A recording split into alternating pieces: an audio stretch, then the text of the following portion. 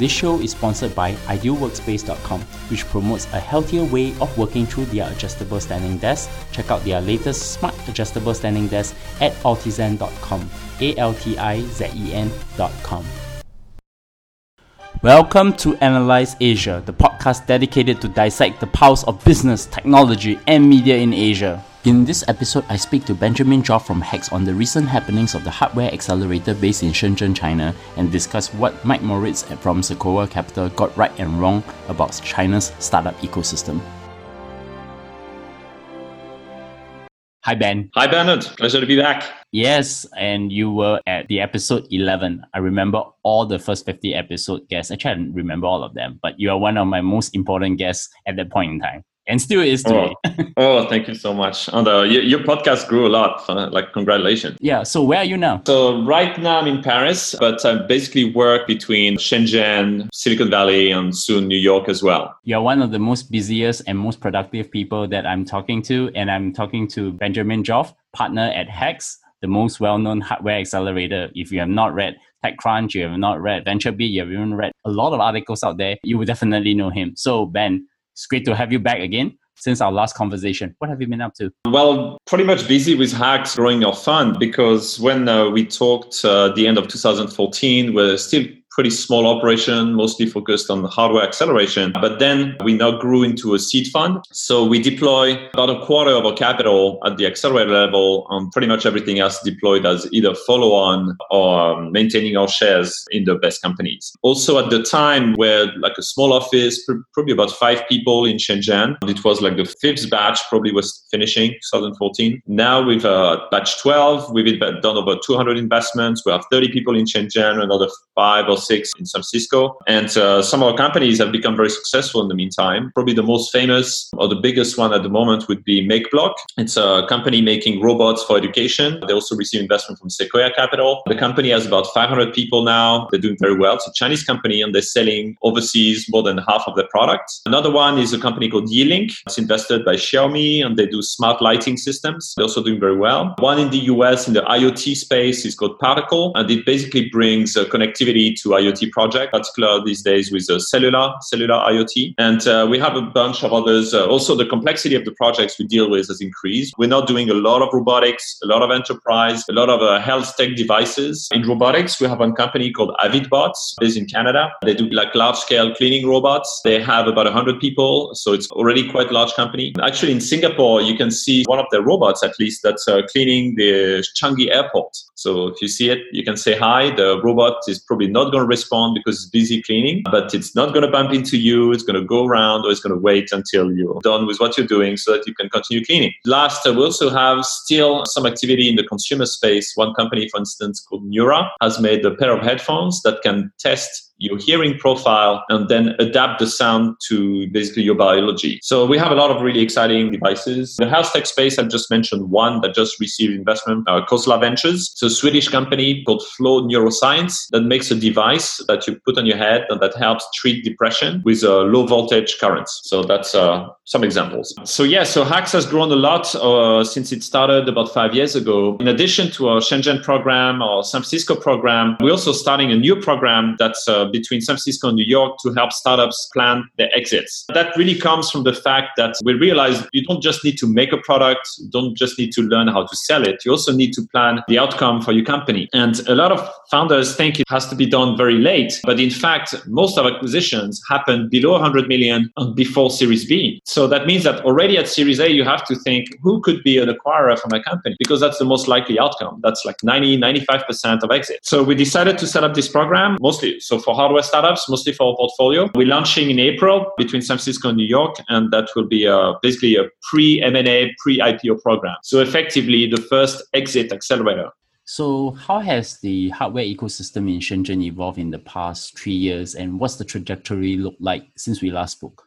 So in the past 3-4 years, a lot of things have changed. I remember at the time was actually quite difficult to find international food in Shenzhen. And now you have giant shopping malls, really fancy. And even the electronics district has kind of gentrified a lot. But I would say the hardware in general has grown a lot. There's globally, there's more and more projects, much more high tech, more investors that are specialized in hardware or have some hardware specialty. But at the same time, because the level has grown up, it's actually more difficult for, I think, founders to finance things that are more like gadgets. I would say something you could put on Kickstarter, you had a chance like a few years back to get investment. Today, I think more difficult. Investors, like us actually, are more interested in a B2B or recurring revenue because there's a demonstrated benefit. And cost for B2B is less of an issue if you can demonstrate you save them time or money. Whereas when you deal with consumers, there's always a question whether they really want or need this. It tends to be like more like a nice to have. And they're very price sensitive.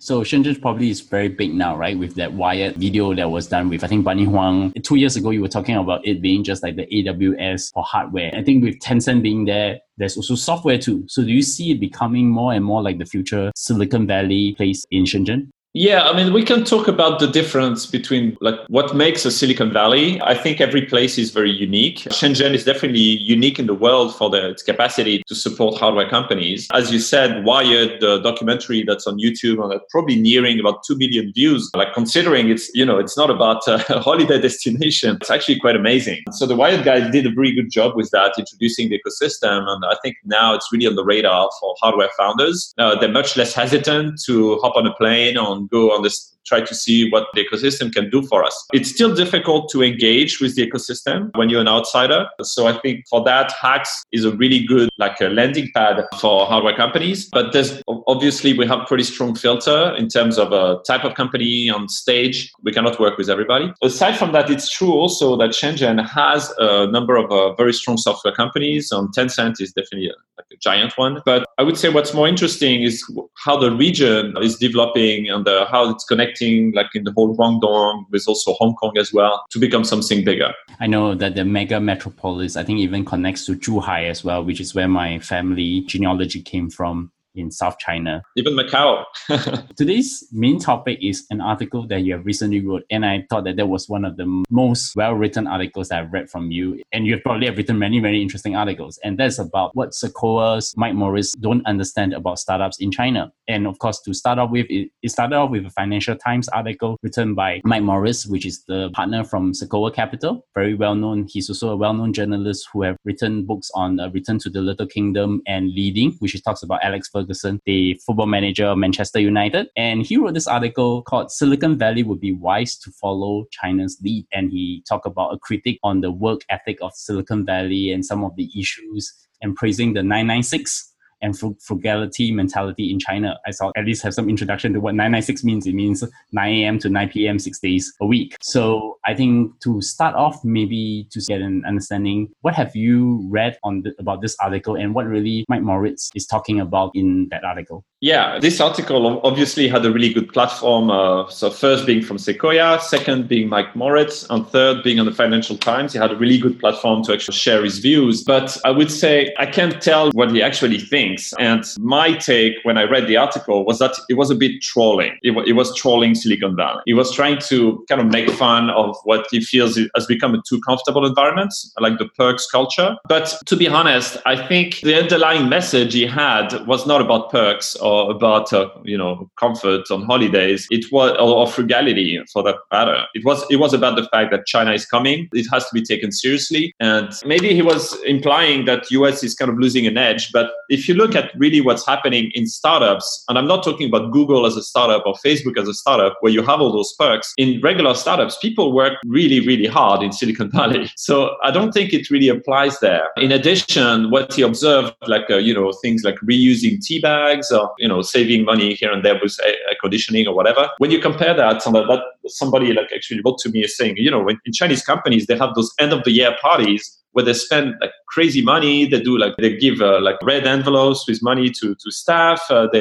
They run contests where people can win cars. So I think this is true for kind of larger startups or larger companies. But overall, I would say people work hard everywhere. What's more interesting is the message that China is coming, and whether it's a threat, whether it's an opportunity, whether there's something to learn. I have this observation on Southeast Asia because it seems that ever since Donald Trump took over the US, it's basically the US companies are actually in a retreat in the Southeast Asia market. It seems that the Chinese tech giants are making a much more deeper foray into the Southeast Asia market in the past 1-2 years. And I think from your observation, you alluded to the fact that maybe Mike Morris didn't really understand China. So I have a question on that is, how does China differ from the US? In your article, you talk about the market size, the education focus, and economic growth. Yeah, I mean, the trajectory of the US and China are extremely different. And that's why you cannot just copy paste solutions and attitudes of people from one place to another. Again, I think Mike Moritz is like probably a really sharp guy, and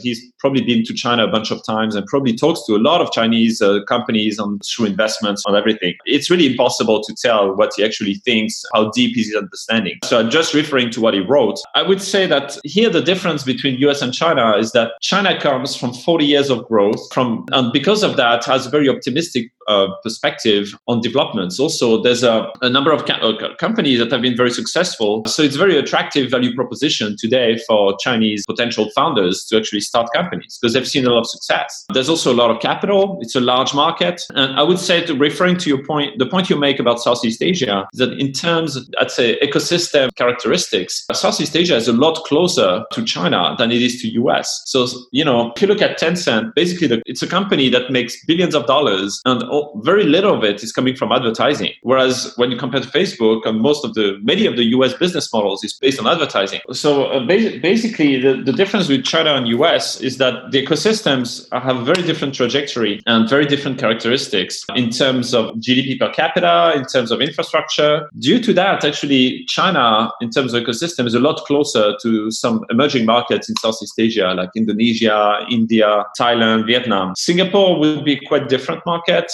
because it's a lot developed and like much higher GDP per capita. So it's a lot closer in terms of structure to Western markets. So I think this is one interesting point as well, right? The other thing that you also brought up in your article was about the STEM graduates. I think China and India are actually producing more STEM graduates as compared to the US market, and the kind of economy is driving is also pretty different. So the other part of it is that I think some people will usually want to flip the question around. Why can't just the US copy China as, China has copied them in the last decade and now, it's the other way around? Yeah, that's true. So on STEM graduates, actually, I think this is actually a very important point. I think China has about 8 times the number of STEM graduates in the US. This will have an effect in terms of number of companies, in terms of, developed skill sets. It will definitely have an impact. And that's a concern if you want to compete on a global level. Now, in terms of copying China, I think the challenge is everybody's looking at what's going on in the US and it's in English, so very accessible for many people. Whereas looking at what's going on in China is a lot more difficult because it's mostly in Chinese. So in fact, there are some companies in the US who are paying attention and some entrepreneurs who are trying to adapt what they see in China. Some of them are successful, some of them are less successful, some of it is obvious, some of it is not obvious.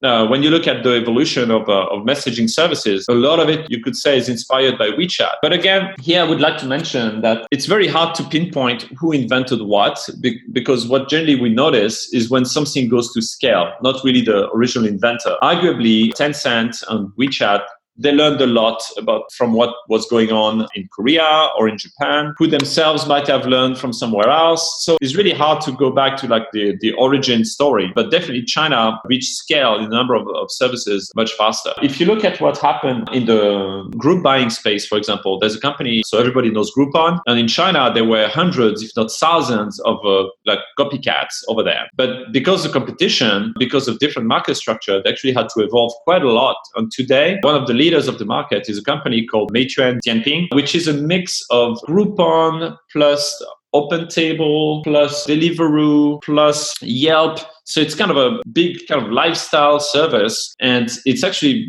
more than 10 times bigger than Groupon today. And maybe that's an inspiration for, Groupon itself to see how they could evolve as a service and maybe combined with some other things. The same for Didi, ride-hailing company that was the first one to integrate the last mile service by locating also bicycles, because they realized it's not just about renting cars or about riding cars. but just about movement. So it's really interesting to see that some of the evolutions of US, you could say, famous services are actually already observable in China and could actually bring back some ideas to the US as well. Sorry, I'm talking here about like the biggest companies, but there's also many, many very large companies that are not famous outside China. Like I mentioned just a couple, but maybe Cheetah Mobile is a company doing mobile app service, like a memory management for mobile and a bunch of other things. It's a multi-billion-dollar company, and very few people would know about it in the US. I find it very interesting because when you pointed out very succinctly earlier that US companies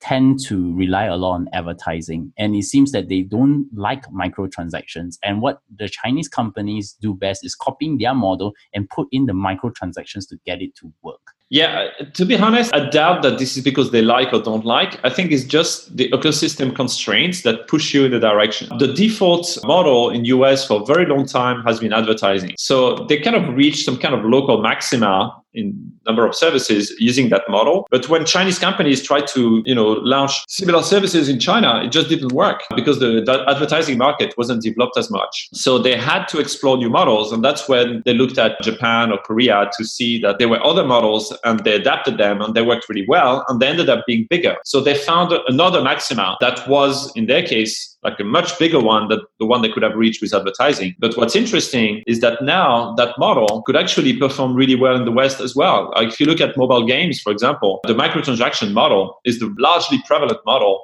all around the world. I hate to say this, but Facebook Messenger really dropped the ball because they got the payments guy in and they couldn't even implement WeChat-like payments systems into the Facebook Messenger. And until now, they still can produce nothing, not even a competitor to WeChat in Asia.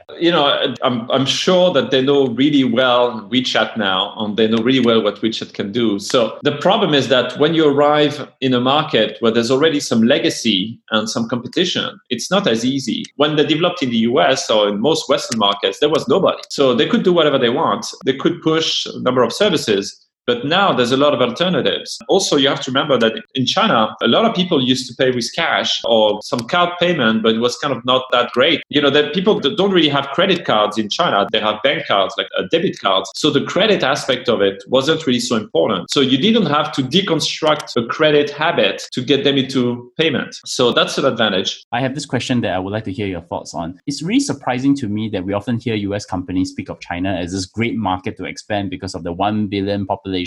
But we don't hear the reverse. We never hear the Chinese tech companies say, hey, US has a 330 million market. I want to be. They would rather stay domestic because they say we haven't really opened up the full China market yet. Why are most Chinese technology companies, other than the BATs, I mean, just omit the B, but put Tencent and Alibaba, are really competing for the US market? Well, I think Chinese companies already have a lot to do in China. And also they're very pragmatic and realistic, that when they look at what they're doing in China, they realize that they cannot just copy paste it to the US. Baidu, how can it compete with Google that's so established in the US or in the West? It's extremely difficult.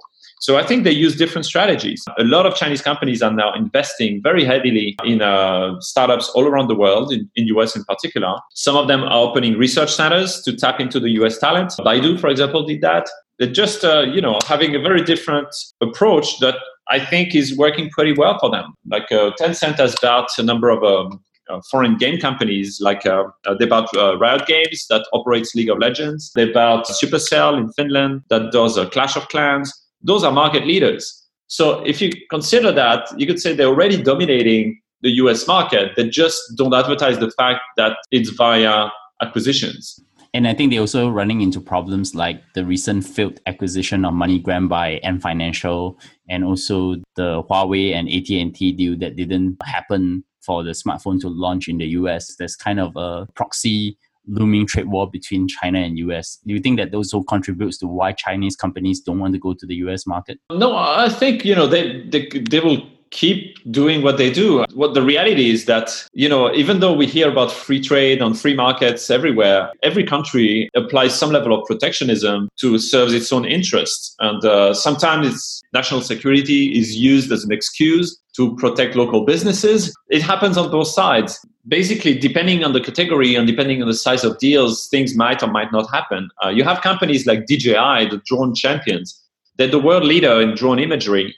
And so far, they don't seem to be facing much trade barriers anywhere. They actually pretty much destroyed most of their competitors everywhere, including in the US, a company called 3D Robotics that was doing quite well for a while. I think we'll be on a case-by-case basis. Obviously, things related to communication infrastructure tend to be sensitive on both sides. I think it's just a reminder of that. I thought this would be an interesting part because your article is one of those few that actually talks about the impact of the Belt and Road Initiative for Chinese companies. How does the Belt and Road Initiative open the path for Chinese companies in global expansion? What's interesting, this Belt and Road Initiative is kind of recreating some of the kind of older Silk Roads and also expanding it. What's interesting is that it goes basically all through Eurasia and all the way down to Africa. It's already quite well known that China has a lot of economic interest in Africa, mostly to secure resources in different ways. But as part of the package, they also brought a lot of infrastructures, roads, trains, and like energy, all sorts of things to make sure that they can access those resources.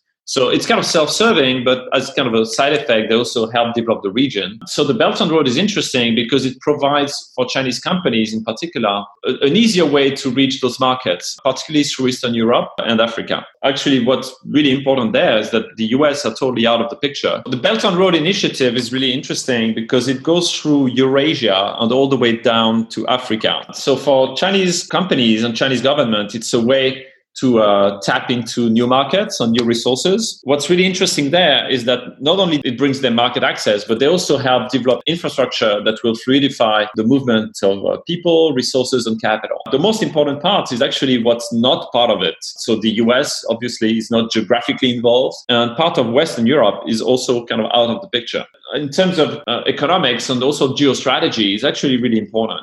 It almost seems that they're opening up a new gigantic emerging market for them to play in instead of trying to compete in the Western markets, which is the conventional wisdom. So the Chinese is actually thinking this is not the conventional wisdom. We're going to go in a different way.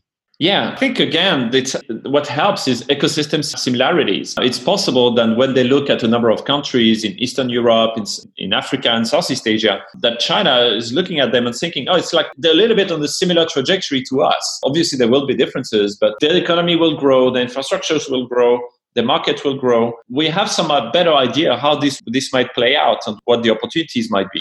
So definitely, I think China has an advantage there. So drawing back to the original conversation, so what did Mike Moritz get right and wrong about China startups? I think what he got right is that there's a lot of very motivated, very hardworking, very high-tech companies in China that have ambitions that's first domestic and some of them potentially global. I think if you look at some of the companies in the bike sharing space, for example, I'm in Paris now, you have probably half a dozen Chinese companies doing bike shares in Paris. You have Mobike, you have Ofo, you have Gobi, you have Obike, they're all here. And what's really interesting and kind of symbolic is that Paris was pretty much the first city to do bike sharing with a service called Velib, something like 15 years ago. And now basically beaten by Chinese companies on its place of origin. So I think that's what Mike Moritz got right. Everything else is more about, the appearance and the surface of things. I'm not sure Chinese companies are that frugal. Like if you consider the context of China, where, until recently, Chinese students, there's 6 in a room, in a dorm, they just used a different level of comfort. So it's not that they're sacrificing. Actually, the comfort in Chinese companies comparatively to what they have when they grow up or compared to non-tech companies is actually really good. So if you put things in context, it doesn't look like what Mike Moritz was suggesting. You will not see things like from 996, it becomes 007, 12 a.m. to 12 a.m. and then 7 days a week. I think entrepreneurs are very similar wherever they are. They're very dedicated to what they do. And the really hardworking, like 007 or 996, that's okay for the first, year, 2 years, 3 years, maybe, and for like a smaller team. But I don't think when you reach scale of hundreds of people put in those hours because they don't have the same incentives as well. It's a very different to be a founder or to be an early employee and to be employee number, 1,000 in a giant company. That's right. And I think this will also change as it evolves as well. I think remember in the early days when Japan was like the global power with Sony, they had all these suicide cases, but it also evolved because of overwork. And I think this will also gradually change with the society evolving as well. And I think that the kind of luxuries that they have today will be more comparable to what the US will have in the next couple of years. So you have operated in China. You have definitely been a thought leader in, at least in the hardware startups, and also the way you look at different startup ecosystems. Where do you see the Chinese technology companies in the next 5 years? So I think some Chinese companies are going to become even bigger than they are today in terms of geography. I think you will start to see an increasing number of global from day one companies. I think the hardware space is actually very suitable for that because in a way, hardware is much less kind of culturally connoted, culturally dependent than content. So I think you will see more DJIs, not doing drones, but doing other things, maybe robotics. China is actually quite strong in robotics. I think on some other type of content, like games, for example, Chinese companies have already expanded to many markets, not necessarily the West, many other markets. And also, I think Chinese companies are still going to grow through investments and acquisition. Because of that, we'll actually be, in a way, using Chinese products without even knowing they're Chinese. Definitely, I have to say that HACS have actually contributed to some of these companies that are going to come out from China. Am I right to say that? That's right. Yeah. That's one of the reasons Chinese companies come to us is because they say they want to become global companies. So Ben, many thanks for coming on the show. And actually, I think this is one of the conversations I would really wanted to have. And your article really brought it out and having this conversation about where the Chinese technology ecosystem would go. So in closing, I have two questions for you. The first, can you recommend a book, movie, podcast, or anything which recently made an impact to your work and personal life? So I'll just recommend like some tech channels. So you actually mentioned the 996 podcast by GGV. I think it's really good. It goes quite deep into what's going on in China. We also have a new series, SOSV, so the mother company of HACS, about basically what technical terms for startups. We call that VC lingo, and I think it can be helpful for early stage startups to understand. That's probably on the tech side. That's the two I would recommend at that stage. I'm a pretty big fan of the Sam Harris podcast. Has nothing to do with technology, but I think it's interesting in the way it's looking at the mind and the world. So I also recommend that one. And I totally recommend the 996 podcast by Hans Tong and Zara Zhang. And they have interviewed some of the real giants, leaders in the Chinese internet space. So my last question to you, knowing that you're now in Paris, revolving between China and Silicon Valley, New York. So how do my audience find you? So I'm pretty easy to find online, either on Twitter, Benjamin Joff, or by email, ben@hacks.co. I also blog on Medium, on my personal blog. And I also write some articles for a number of publications. I write on occasion for TechCrunch, for Forbes, for VentureBeat. And I just wrote my first article for Hacker Noon as well. So you can find those online. You can find me at Bernard Leong or at bernardleong.com. You can subscribe to the podcast at Analyze Asia, ANALYSE Asia. You can find us on iTunes, Stitcher, SoundCloud, Acast. Tweet to me if you have any feedback. And of course, give me a 5-star rating on iTunes or even a star on Overcast. Helping this podcast to be discovered is really something I need all of you to do out there. So once again, Ben, many thanks for coming on the show. Thanks, Bernard.